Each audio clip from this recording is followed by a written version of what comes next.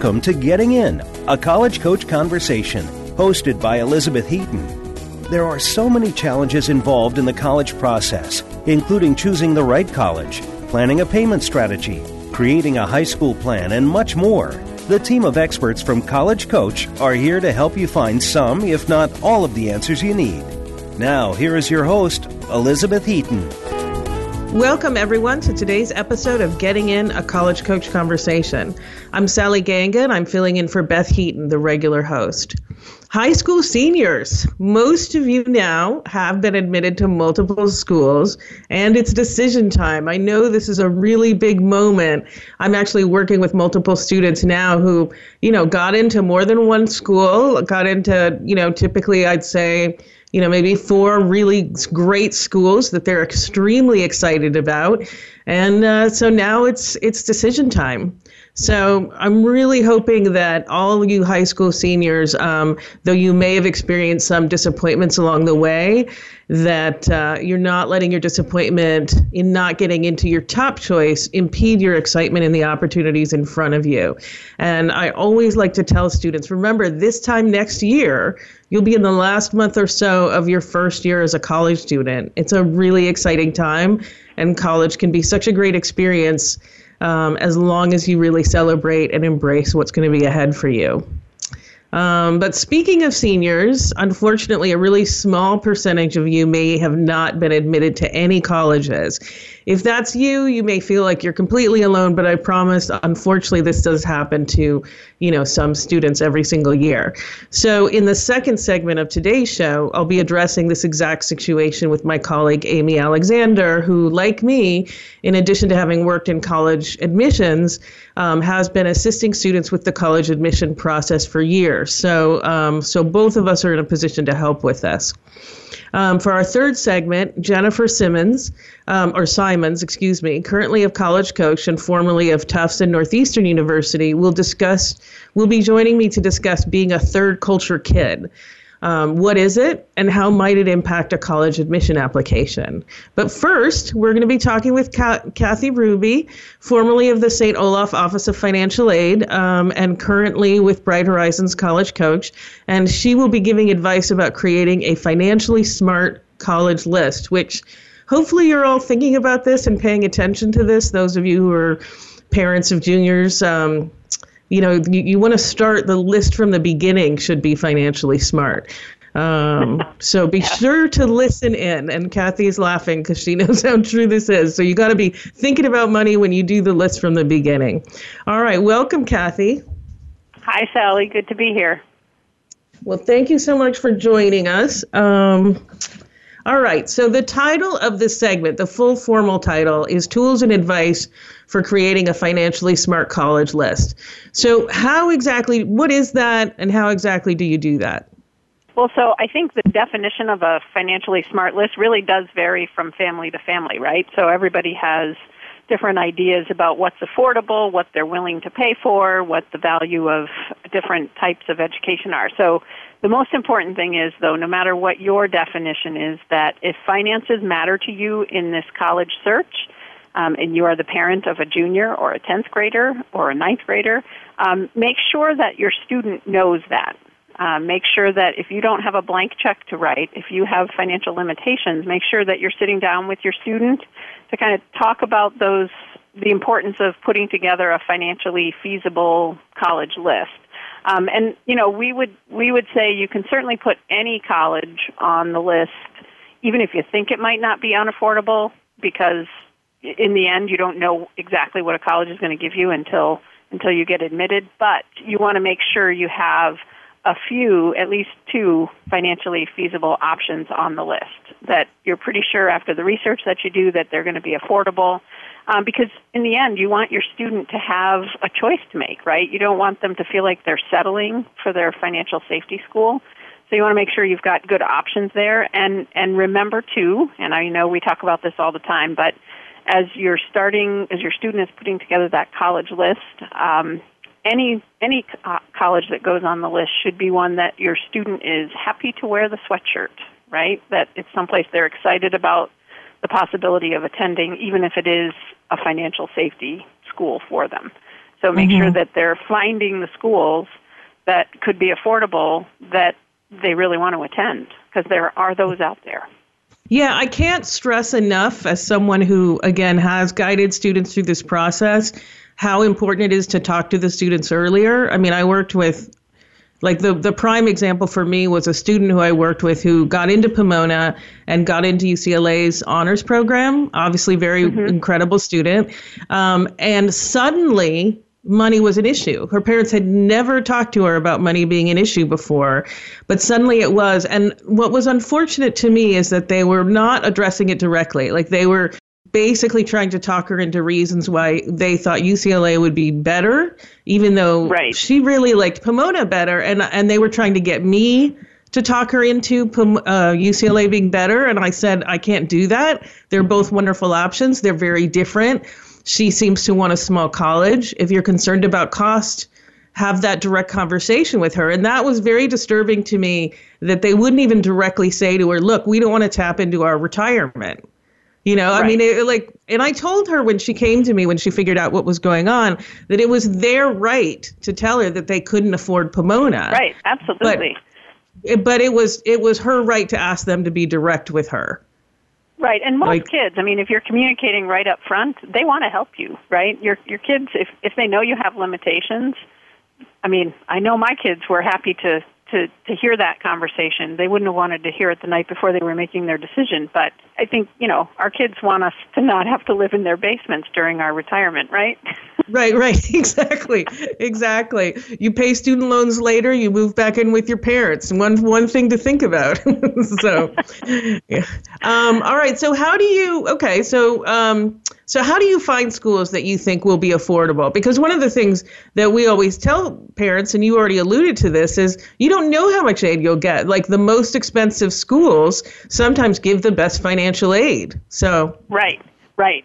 And so that's the key. Is so we all know there's a sticker price that colleges charge, and then the vast majority of students get some kind of a discount, but not everybody does. And so how do you figure out how likely it is that your student's going to get a discount at that particular college? So, of course, the first thing you have to do is look up the sticker price, then try to figure out how likely it is your student will get a discount. And remember, there are two reasons that colleges give that aid. So the first is financial need, and then the other is based on merit, some characteristics that your student has that makes them attractive to that school. So let's tackle the need-based discounts first. Okay, great. So let's think about financial need. Remember how financial need is defined is that a college takes their annual cost of attendance and they subtract the expected family contribution. And then if there's a positive difference, that means your student has financial need, and the college will offer hopefully some grants and scholarships, mostly grants and scholarships, to meet that need. So let's say a college costs $70,000 a year and your expected family contribution is $20,000. That means you have need of $50,000. Now, the thing to remember is that there are actually only about 80 to 100 colleges in the country that meet need fully. And then for the other colleges that will look at your financial need, they really only, if they have to choose, they're going to meet need for the students they want to enroll the most. And then they may gap other students who are in the applicant pool. So I guess the first step to know is, first, what is your expected family contribution? And so there are estimators out there so you can have a sense of what your expected family contribution will be. The best one that we like is on the Big Future website, the College Board's website. And then you can also try, every college is required to have a net price calculator on their website, which is essentially a way for you to estimate how much need-based financial aid you might qualify for at that particular institution. So this really gets to what their financial aid packaging policies are and whether or not they'll meet your need fully once it's established. So the first thing you should do is search for a net price calculator on any college's website and try to get an estimate. Now, they're not perfect because a lot of schools don't keep them up to date sometimes. Sometimes the range of estimate that's given to you is so broad that it's not very helpful. But definitely try the net price calculator first because it can give you an idea of what a college might cost. The other problem with a net price calculator, though, is that it doesn't always tell you about what you might qualify for what your student may qualify for in merit scholarships from an institution. I mean, you can tell if they're trying to get at that if their net price calculator asks you for test scores and GPA, but sometimes they don't give you the full picture. Mm-hmm. Yeah, so they're not completely transparent.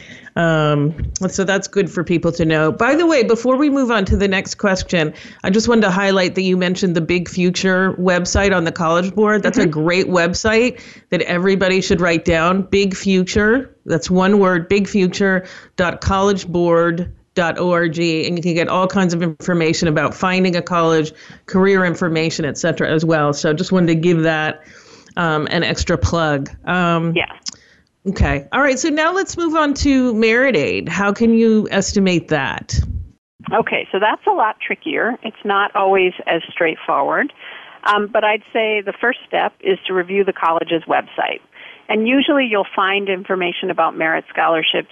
Most colleges will have sort of an admissions and financial aid website for prospective students where they're going to talk both about how you apply for admission, but also how you might finance their education. So often there'll be a separate section about scholarships for first-year students. And so you just have to research the college, just sort of try to understand the language that they're using. Now, if you're lucky, some institutions, especially larger public institutions, they might actually have a chart that says, if your test score is this and your GPA is this, you can expect to receive this scholarship. So that's nice. But then on other college websites, they might use language like you have to be exceptional or, extraordinary achievement. And so then you have to figure out what does that mean for that college. And that ultimately comes to figuring out where do I sit in the applicant pool of this college. And the Big Future website is another great place to see that because you can see, the middle 50% test scores. You can see distributions of GPAs, all for the class that was most recently admitted. But remember that merit scholarships are driven by how the college is competing in the higher education marketplace. Colleges offer those merit scholarships to attract students. So remember, too, if you're looking at really competitive, well-known, highly selective colleges and programs, they don't necessarily offer anything in merit scholarships, or they may not offer much. They may only offer to the very top percentage in their applicant pool. So you can look at the Big Future website to figure out where your student sits in the applicant pool, and if they're in the top quartile, that makes them more likely to get money. The College Navigator website, which is run through the National Center for Education Statistics, that will give you good information about colleges, how selective they are, but also average net price by income category. So you can just kind of fill out some more information there. If your high school uses Naviance, you might get a sense there. Also, just ask the college. I mean, if you're on a visit, just say, do you award merit scholarships? Do a little research first, but then ask them, what's the profile of a student who might get one? There are tools online that are beginning to grow, collegedata.com, and then of course our partner Edmit, where they're starting to actually aggregate student award data so that you can start to get a sense of what colleges are doing. So do some internet research as well. So essentially, you want to hedge your bets by making sure your student is applying to colleges that are easier for them to get into. And I always talk about the shape of this financially smart college list. You really want to weight that list toward the schools that are no problem for you to get into. So, maybe have 3 or 4 of those schools because you're likely to get in, you're likely to get a good scholarship, and sometimes you can even, go back to the schools and compare them, and negotiate for even more. And so really you have to encourage your student. A big part of this is to encourage your student to keep an open mind. And you and I, we all talk about this so much, but there are so many fantastic schools out there that your student and their friends may never have heard of, that might offer great merit awards because people haven't heard of them as much, right? Mm-hmm. And they offer great educations as well. So you have to encourage your student to keep a very open mind in order to put together this very financially smart list. Because remember, college is what you do with it, not necessarily where you go. Mm-hmm. Yeah, I always think it's sort of humorous when high school students think they're the arbiter of college quality. Like, you really think that your friends know all the good colleges in the country? Obviously, I can't say it to them exactly like that, but I do try and get that point across. So maybe I know more than your friends. Maybe. Possibly. Possibly. All right. Well, thank you so much, Kathy. All right. Glad to help. All right, so now we're going to be taking a short break, but when we return, I'll be talking with Amy Alexander about what to do if you haven't been admitted to any colleges. So stick around.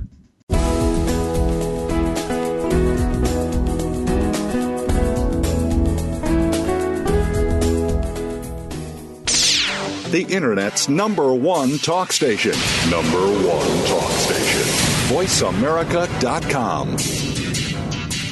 If you're a parent of a high school student, you've probably heard a lot of scary stories about college admissions, about the growing number of applicants, the shrinking number of spots, about how even valedictorians are being turned away. For families of hopeful college students, it's impossible not to worry. But at College Coach, we take the worry out.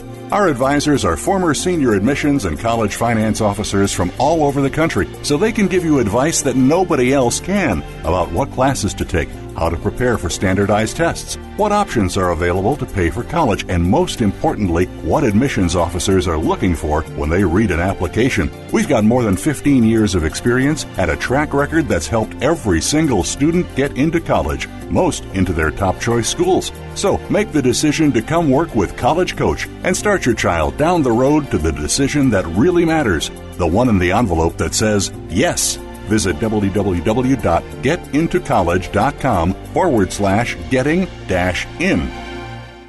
Have you found the beauty inside of you? Join Bonnie Bonadeo each week for Beauty Inside and Out. We'll explain how beauty plays a part in everybody's lives. Our guests are makeup artists, hairdressers, and doctors. But we'll also feature holistic and wellness specialists and spiritual advisors. You can find that beauty inside and express it to its fullest on the outside. Tune in to Beauty Inside and Out every Thursday at 2 p.m. Pacific Time, 5 p.m. Eastern Time on the Voice America Variety Channel.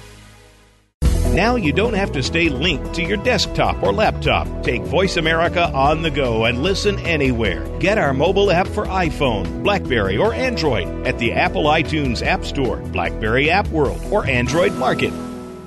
News, opinion, your voice counts. Call toll-free 1-866-472-5787. 1-866-472-5787. VoiceAmerica.com.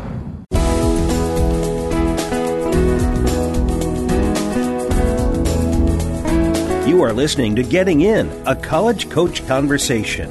To reach Elizabeth Heaton or her guest today, please call in to 1-866-472-5788. That's 1-866-472-5788. Or send an email to gettingin.voiceamerica@gmail.com. Now, back to the show. Welcome back, everyone. As I mentioned before our break, we'll now be talking to Amy Alexander about what to do if you have not been admitted anywhere. Welcome, Amy. Thank you so much, Sally, for having me on. Oh, it's absolutely my pleasure. And I like talking to a fellow long-term veteran who's been doing this for ages. So, and I do think we're probably two of the best people to be doing it because I think both of us have spent at this point more time counseling students than we ever did on the admission side. Is that correct with you? Exactly. And these kinds of topics come up and they stress students and families, and it doesn't mean it's the end. It doesn't mean they have no other options. So, yes, after doing this for so many years, I'm pretty calm about this topic. And, you and I both know people take different paths, right? There's not one way to go about this. There's the mainstream way of applying and getting in, and starting college right away, but there's so many other ways to do this. So, I'm not sure kind of how you wanted to start it, but I have a lot of ideas. Okay, well, first, let's, I think one of the things that might be helpful is to discuss one or two of the ways, or there's probably, I really think that there's one main way where it might happen that a student might not get in anywhere. Like, so for people who are juniors, how do they make sure that it doesn't happen to them next year? Well, that is a great question, Sally, and a timely question, because I think, since the admissions scandal broke, things are going to be done very differently going forward. And even in addition to that, what we've seen the last few years as college advisors is that the admissions landscape has just gotten more competitive. It's harder to predict. Students and families have to have very realistic expectations going into it. I have students who I would consider very strong academically based on standardized test scores, rigor of courses, their GPA, their final grades in each course, who are getting waitlisted and denied at schools that 10 years ago I would have put on as a no problem or safe school for them. So the key here is for juniors to really do their research and put together a realistic list of colleges, a balanced list that has probably more safe, no-problem schools, if you will, and plenty of target schools. Fine to have the reach schools, but have plenty that are very realistic with their academic profile. Mm-hmm. Yeah, absolutely. That's exactly what I recommend. You have to have that balanced list. You have to be realistic about the state of the industry, so to speak. Like, what is the landscape? It's highly competitive at that sort of group of colleges at the top. So you can't just be applying to those schools. Well, you know what, though? What I saw this year, Sally, was not just that, we always talk about the Ivies are the highly selective, right? The similar, just the rung below the Ivies. But I'm even talking about a few rungs lower, a few tiers lower. I am noticing that those are much more competitive and selective than they were even 3 or 5 years ago. So students have to look at not just, I work with families and the parents will say, oh, that was a safe school. That was a party school 20 years ago, back in my day. And I said, well, that was 20 years ago. I might not agree with it anyway, but that was 20 years ago. Things are very different. You need to either use Naviance, which is an educational software tool that a lot of high schools offer, or you can go on College Board, or you can go to the various search engines and really look at the statistics of the last 3 years. That's much more telling than going much further back, because things are changing rapidly in the last few years. Mm-hmm, mm-hmm. And I am seeing a lot more waitlisting going on. There were certain schools that would already a few years ago waitlist students who, if they weren't confident you were going to come, and now I'm seeing more and more students play that game, or not students, excuse me, but colleges play that game. So exactly. Another factor is, it's interesting, you said, what can juniors in high school do to make sure that they aren't, all of a sudden without college offers. But the other thing, and I think you and I both know, students might call us and say, oh, I have nothing, what do I do? But realistically, they might have one or two of their safe choice schools that gave them an offer of admission, but they didn't want to go to those schools. So my suggestion to juniors is, don't put a college on your list, or don't actually fill out an application and submit it if you don't want to go to that college. When we talk about challenge and we talk about target and we talk about no problem or safe schools, it's not that the safe schools are bad or schools you wouldn't want to go to. It's just in terms of admission selectivity. You should want to go to all the colleges on your list, and all the colleges can be really great fits for you. They're just, admissions-wise, maybe more selective. But you should put 2 to 4 on the no problem part of your list that you really want to go to, so when it comes time that maybe you don't get into your reaches or your targets, but you get into 2 or 3, what we call no problem schools, you do have options, right? So that's another part of it. Mm-hmm, absolutely.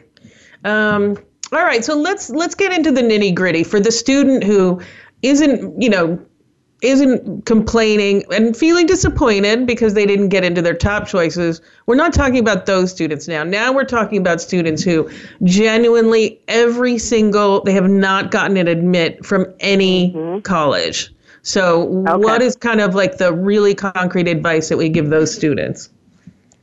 Okay, great. So the first thing they want to do is go and meet with their guidance counselor, or if it's a smaller school, it might be the dean. It depends what the hierarchy is of the school. It's typically the guidance counselor. Go and sit down with the guidance counselor and say, hey, I applied to these 6 schools or these 8 schools. I got denied or waitlist everywhere. I did not get an offer of acceptance. Can you help me? What do you think happened? Not just what happened. Maybe they can call some of the colleges, maybe the safer ones or the no problem ones, and say, hey, what happened? And give them advice for future applications. Should they do something else and apply? But go to the guidance counselor, get advice. Maybe they can help you. But there's a couple things you can do. You can start at community college. That's a great option, and what a lot of students do. Some students choose that in the first place, to start 1 or 2 years at a community college and then transfer to a 4-year college. Other students might take a gap semester or year and then reapply. Again, keeping in contact with your guidance counselor, because you're going to need all of that high school information. So don't just kind of leave and not check in with the guidance counselor. So you can do a gap year, a gap semester. You can get a job. You can, work. But then the other thing is, if you really do want to start college, there are still colleges that have openings. So there's a couple sites you can go to. You can go to Big Future. I heard you mention that with Kathy, and that's a wonderful site with a wealth of information for students in all aspects of the process. But you can go and sort by application deadline. Some schools have rolling deadlines, so their deadlines are not until May, June, July, or they're even just ongoing because they often don't fill their class. If you go to what we call NACAC, it's the National Association for College Admissions Counseling. That's a wonderful tool, a great site. And they will often show schools that have later deadlines or rolling deadlines or that are still open. The Common Application also has, you can go in there and see and filter by date who's still accepting applications. And sometimes by the spring, when students have heard, by May 1st, they've heard, there's 300 or so that still have openings.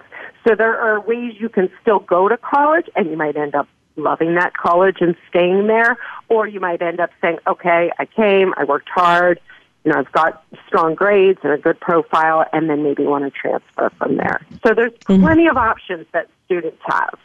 Mm-hmm. I would even say if you're at a school that admits over 50%, and let's say it's one of these kind of fluke situations where you're a really strong student. Maybe you were looking at, Ivy Leagues and you just didn't get in there, but you were sort of close, right?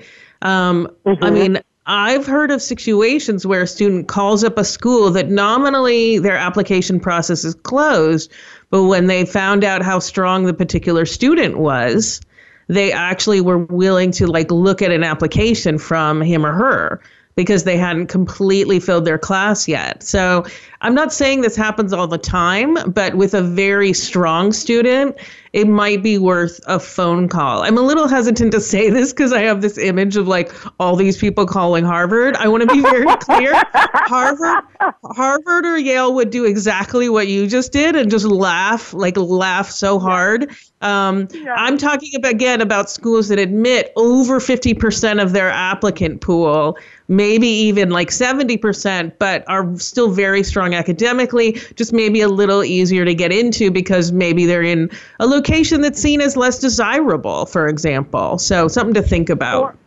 No, I agree with that, Sally. I don't think it's all that common, and I think students don't know about it, so I think it's good that you brought it up. I also do think that the schools we're talking about are probably less desirable location-wise, for some students, maybe more alternative schools, have a liberal arts bent, maybe not specific business program engineering. Those are not going to happen. But I think those more alternative schools, more open, they might, if you call and say, listen, I shot too high and, now I want to be realistic and I want to go to college.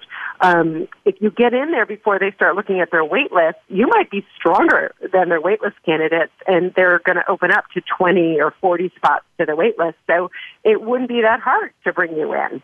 And, Yeah, so I do think that's an option. I think more often than not, you're going to get those kids who maybe weren't really strong academically that just sent out a bunch of college applications and just didn't even, maybe they don't have the knowledge or the background or the support and just put in 4 or 5 colleges, didn't get anywhere. We're probably going to hear from more of those kinds of students.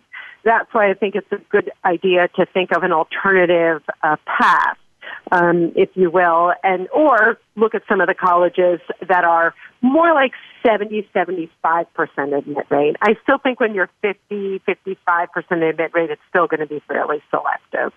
Mm-hmm. Yeah, I agree. Over 75 is going to be safer, without a doubt. And again, though, there are great colleges that are in that category. They just might be often in places like rural Indiana, which, is not, they're great schools. But, these days kids really want cities. Like everybody seems to want a city these days. So, so I think, these are still good places, though. And it's a great place to even, like I said, to start. They might go and fall in love with it, but at least start. And then, get it. You can do that. If you really want to start college, you feel like, I want to keep the academic train going. I need this.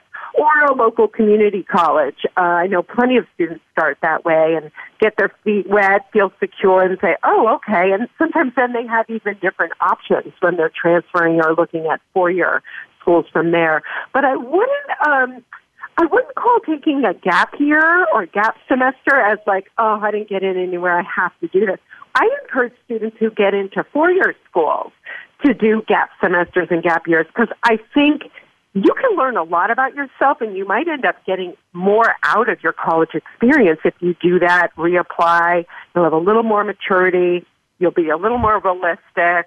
So I think that's a very healthy thing to do, taking a gap year, working, studying, traveling, taking a cooking course, like whatever, really growing as a person. So that's something I think a lot of people don't consider, but I think and colleges look well on that if a student is productive and constructive in that year. Mm-hmm. Yeah, I do want to emphasize that too. I mean, actually, I'm somebody who did take a gap year. I went on a program overseas and definitely came back to college, I think more mature than the other first year students, I mean, I just wasn't as concerned about whether I would be able to fit in, popularity. I kind of had done it already. So I just knew that I would find my place. But, a lot of parents, when I talk to them about it, they're like, well, I can't afford it. But, there's programs like AmeriCorps where students actually get a stipend and their expenses are paid. And also, like you said, you can just get a job, work. I've seen students do this too, where they get a job, they work for the first 6 months, and then they travel for the second 6 months. And that's their particular gap year. So there's a lot of different ways to do this. And I think it's great that you're sort of with me in pushing back on this notion that a gap year is a bad thing. Because, colleges, as long as you haven't just sat on your couch and watched television, I think colleges really like gap years. So every college I worked at was impressed with a student who had a little more kind of road under their feet. Yeah, I think it shows a sign of maturity to do that and to then realize, we've all learned as, you and I have been doing this a long time, failures, and I don't think it's a failure, but, getting rejections from colleges, not getting what you wanted, that's actually sometimes a really healthy thing. You got to learn that in some aspect of your life, right? And the failures, mistakes often make you really take a step back, evaluate your situation, and consider, hey, what else can I do to make yourself kind of richer and not make it not just about, the college acceptances. So I think it really can add to your character and who you are, and colleges will look at that, So, and I think the students shouldn't think because they didn't get in anywhere, I just approached the process wrong. I made a mistake. Okay. Let's start over. Let's reevaluate. And that's the attitude you should have instead of like, oh, no. Or for you parents listening, oh, no, how am I going to go to the local, community potluck and say my kid didn't get in anywhere? Just say, he learned his lesson. Now he's going to be doing this. Then It's not a bad thing, Right. No, it's not. And frankly, I think we've seen the extreme examples of parents who are unwilling to have their children, with the recent admission scandal. If those parents had just been willing to let their children sort of figure out like who they were, where they could realistically get into, none of this would have happened. So, yeah, exactly. I mean, just let your kid experience failure now when you're in a position to kind of help them through it, and advise them that there's other paths now. This isn't the end of this is not the end of it all. All right. Exactly. Well, go ahead. No, I was just going to say they're 17, 18, maybe 19 years old. This is the beginning. This is by no means an end. So there's a long road ahead. So they should feel that way. Mm-hmm. All right, great. Well, I actually think that's a great place to end this on. So thank you so much, Amy. You're very welcome. Take care. Take care. All right, so we're going to take a short break, but when we get back, I'll be welcoming Jennifer Simons to discuss third culture kids in the admission process.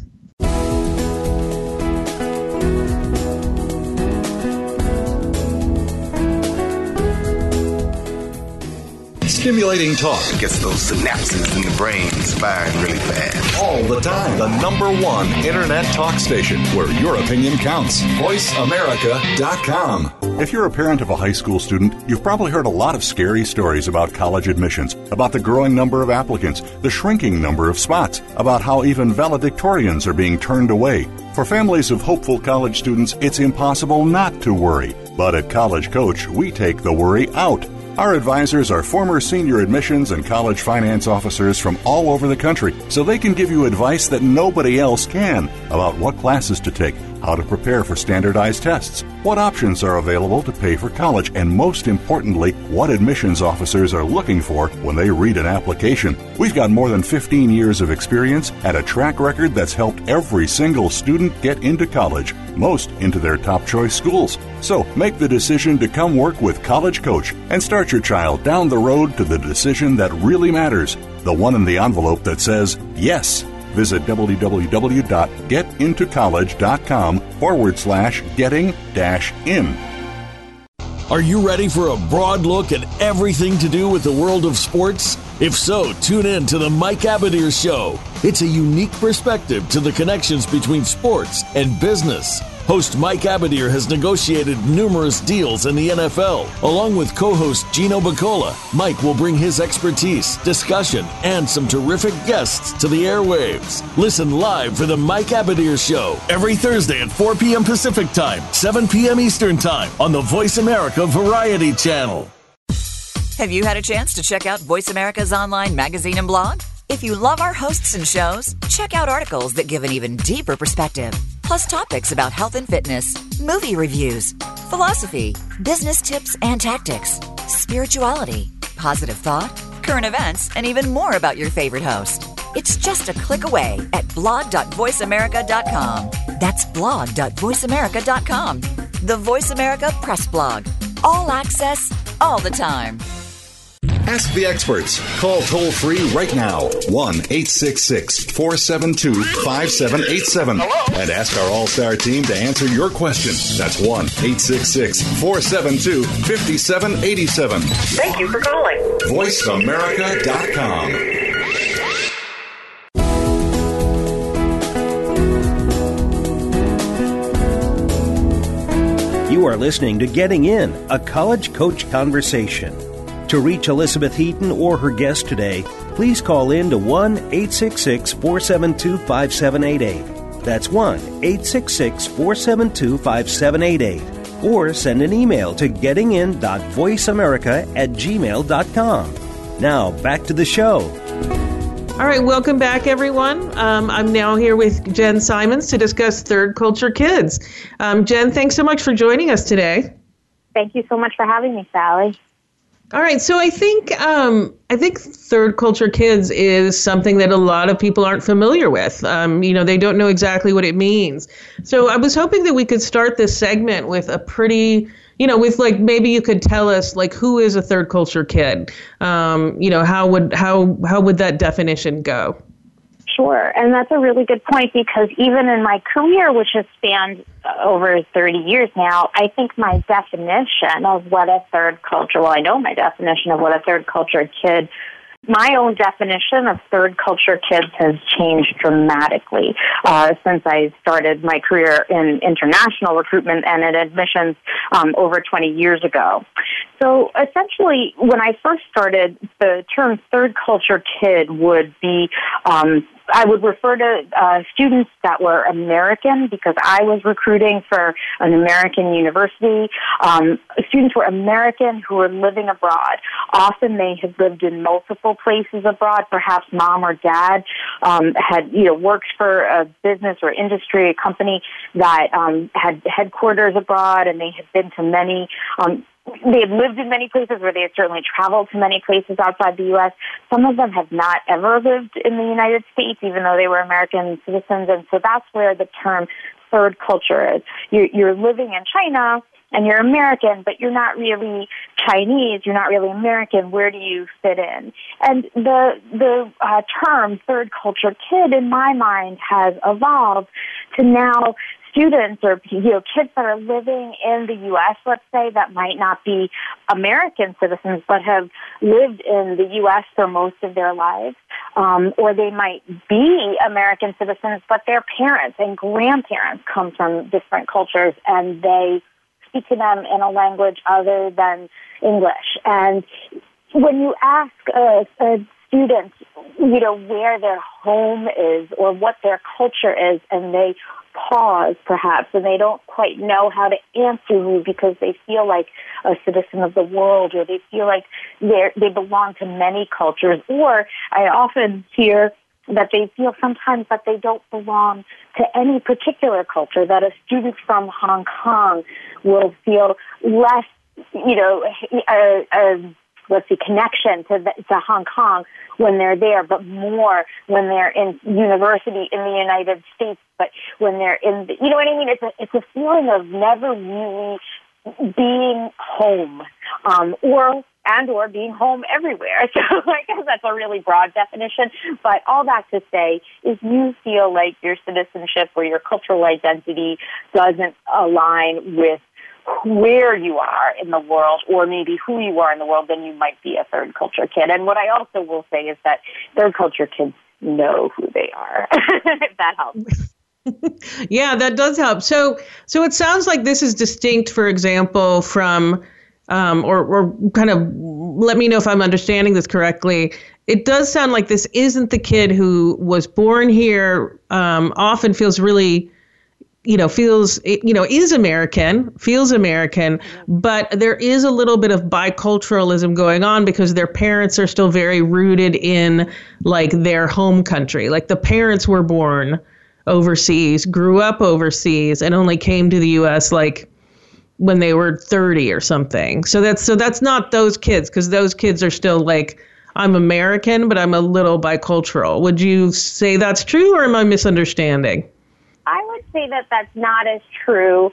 I think that that's not sort of the rule, but I'll give you an example. So you have an American kid whose parents and grandparents are from South Korea. So they're Korean, and you were raised in Queens, speaking Korean at home, and speaking, English, or maybe actually, let me actually back up.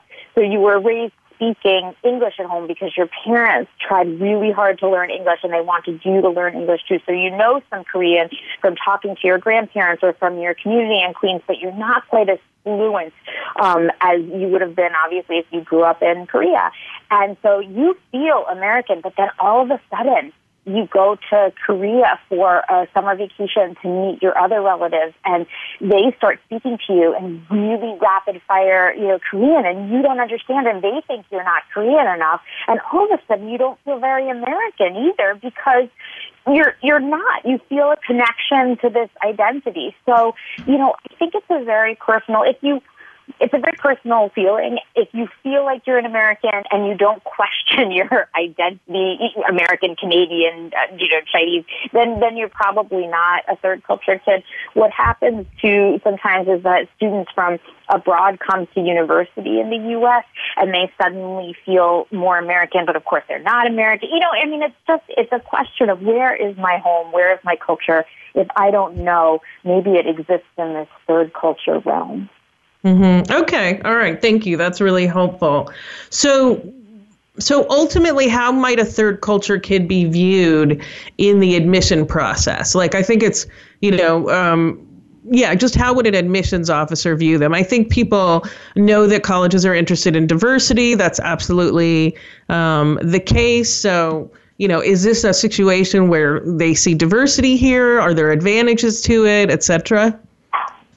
Well, the wonderful thing, as you said about admissions officers wanting diversity, is that universities are increasingly looking for kids with diverse backgrounds, and they certainly would include this in that category.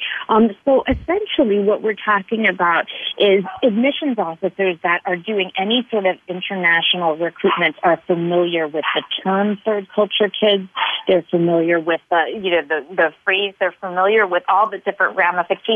And still, most frequently, you find third culture kids in an environment where you have international schools abroad. So one of the things, when I was the director of international recruitment, and I would go to countries where English, certainly wasn't the first language or anywhere close, they would say, well, how do you get by in China?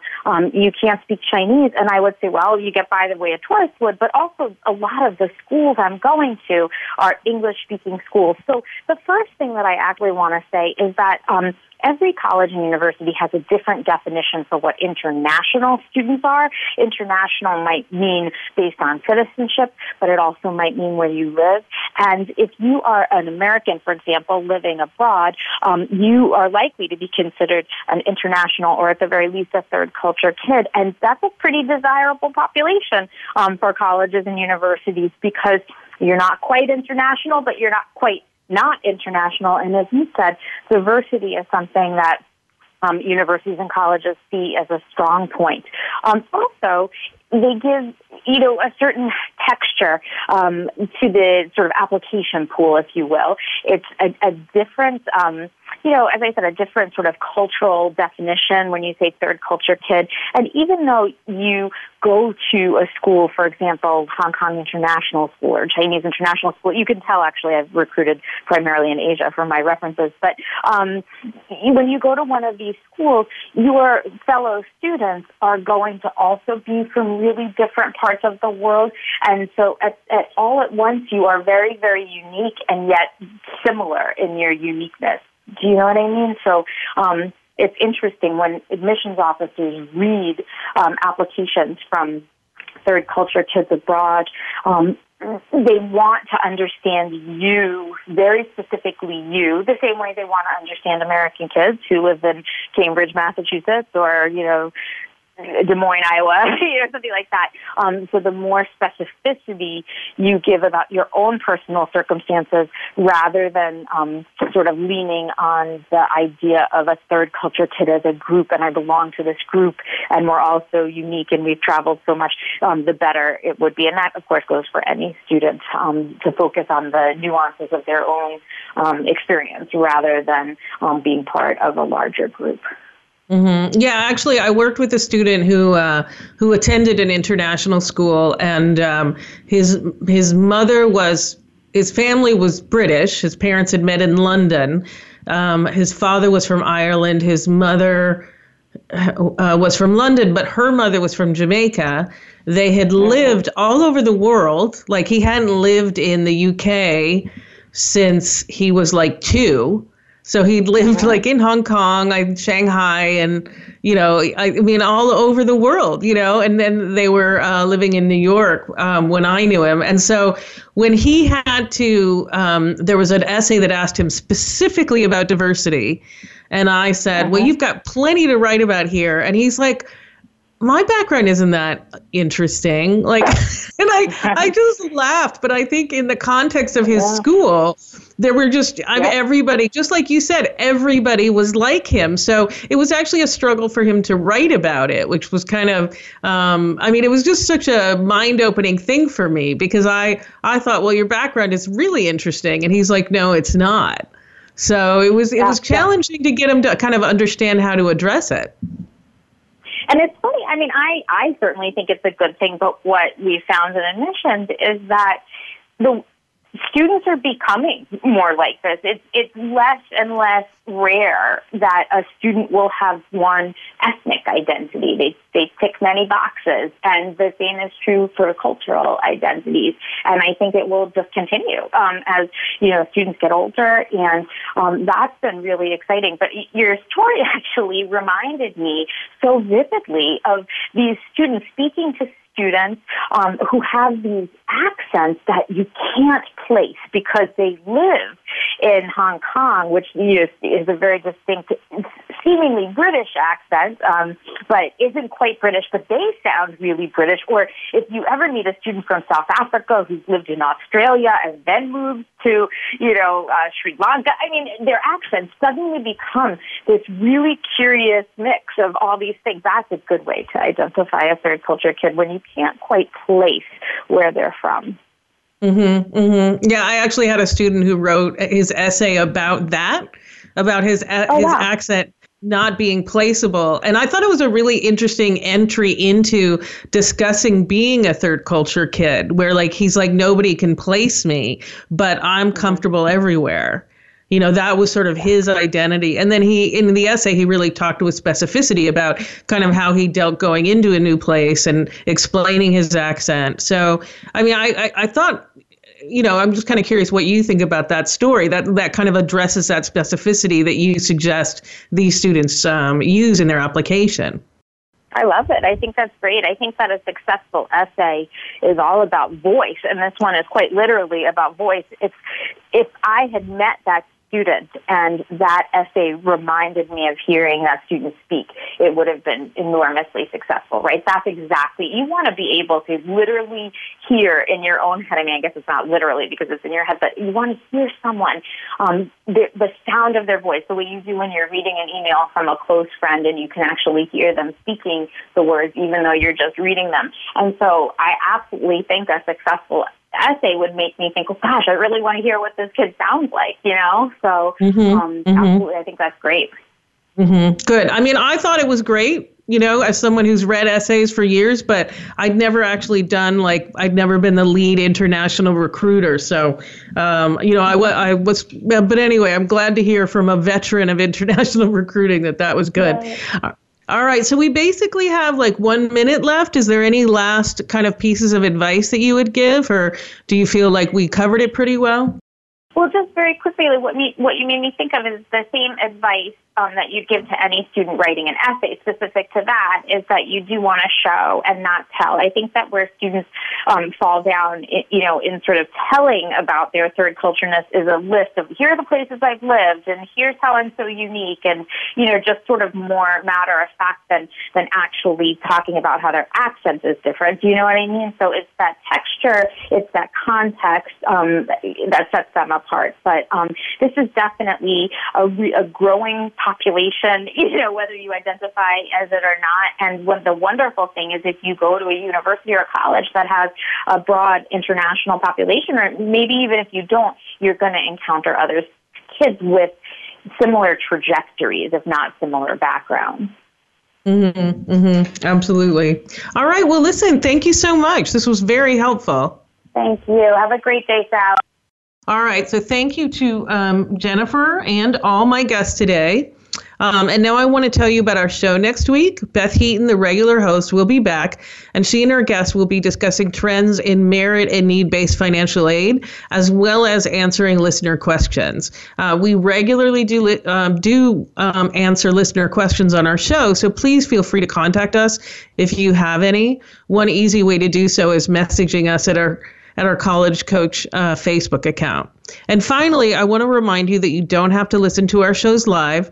Every show is accessible 24/7 on the Voice America website, and you can also download every show for free on iTunes. If you check out the archives, you'll find past shows featuring topics like how to pursue a career in the performing arts and more, always more listener questions. And if you like our show, be sure to rate us on iTunes. It takes only a moment of your time and is absolutely free. Last, don't forget, we're here every Thursday at 4 p.m. Eastern Time, 1 p.m. Pacific Time. So check us out.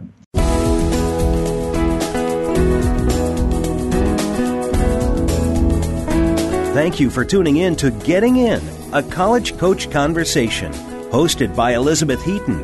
Please join us again next Thursday at 1 p.m. Pacific Time, 4 p.m. Eastern Time on the Voice America Variety Channel. Have a good week.